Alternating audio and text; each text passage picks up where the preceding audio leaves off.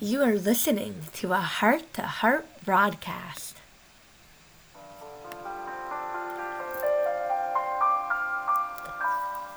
My speech is for Hashem.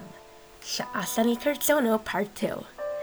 As women, we are all aware of our tremendous gift of speech. Let us learn to channel it for Hashem.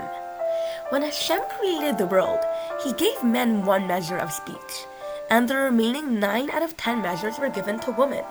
Therefore, we have a much greater ability to speak and to wisely direct our speech towards Hashem.